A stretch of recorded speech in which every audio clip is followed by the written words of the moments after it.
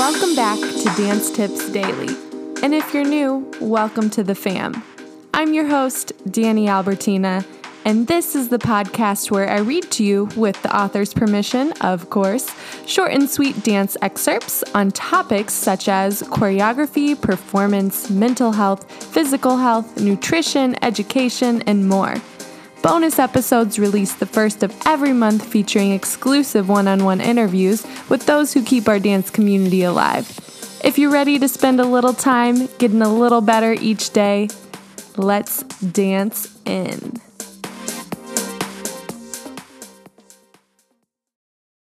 This is episode number 167 featuring offthemarley.com, being a responsible teacher.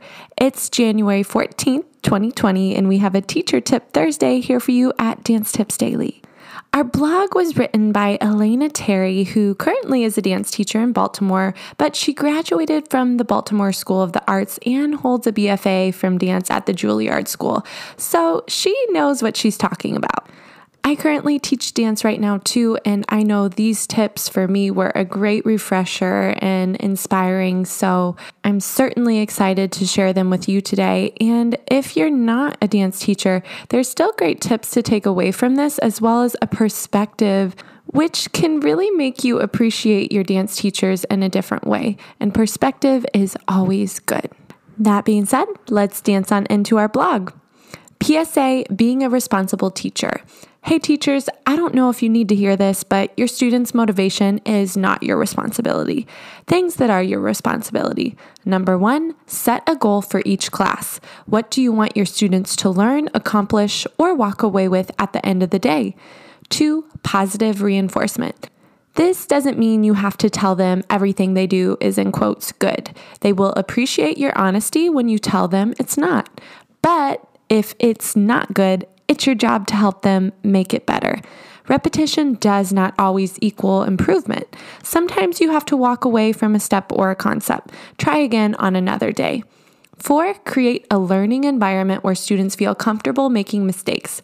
I like to remind my students, if you could do everything perfectly on the first try, I wouldn't have a job. Number 5, make sure they learn the importance of properly warming up. Instilling good habits at a young age will help them stay injury-free when they become more advanced. Warm-up should include light aerobic activity, dynamic stretching, and core activation. Leave the static stretching for after they are warm. 6, make it fun. Dance is hard enough and ballet can be boring.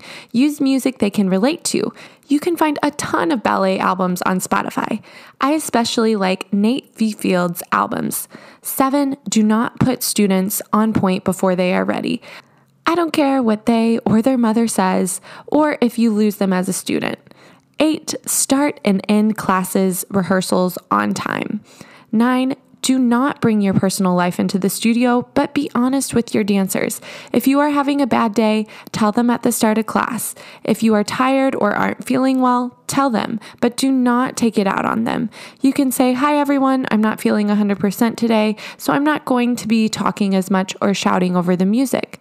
They'll respect you more for your honesty and treating them like people. 10, work on improvisational skills. They will hate you for it. Do it anyways.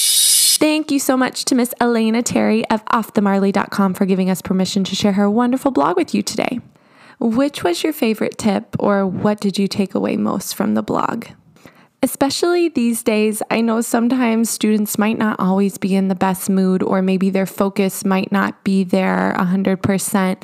But like Elena said, their motivation is not your responsibility. And most times, if you bring that positive attitude and just keep the class moving and exciting and engaging, they'll usually come around by the end of class, even the students who started off in the most foul moods. I know I can certainly relate to this as a young dancer, especially like going through puberty when all the hormones and all the emotions were there.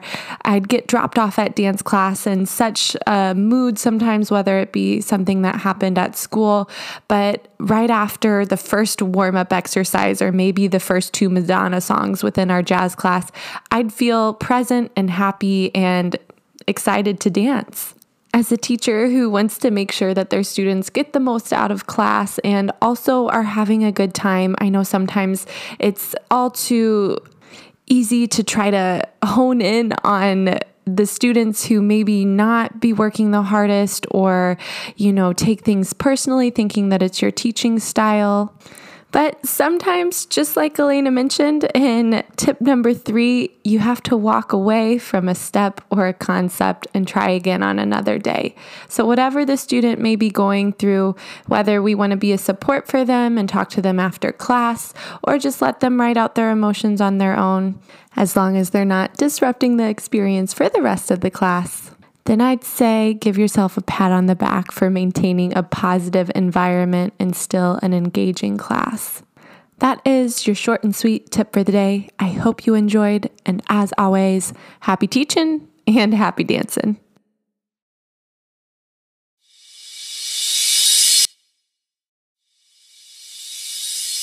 Thanks for listening today, and tune in tomorrow for more short and sweet tips. Happy dancing.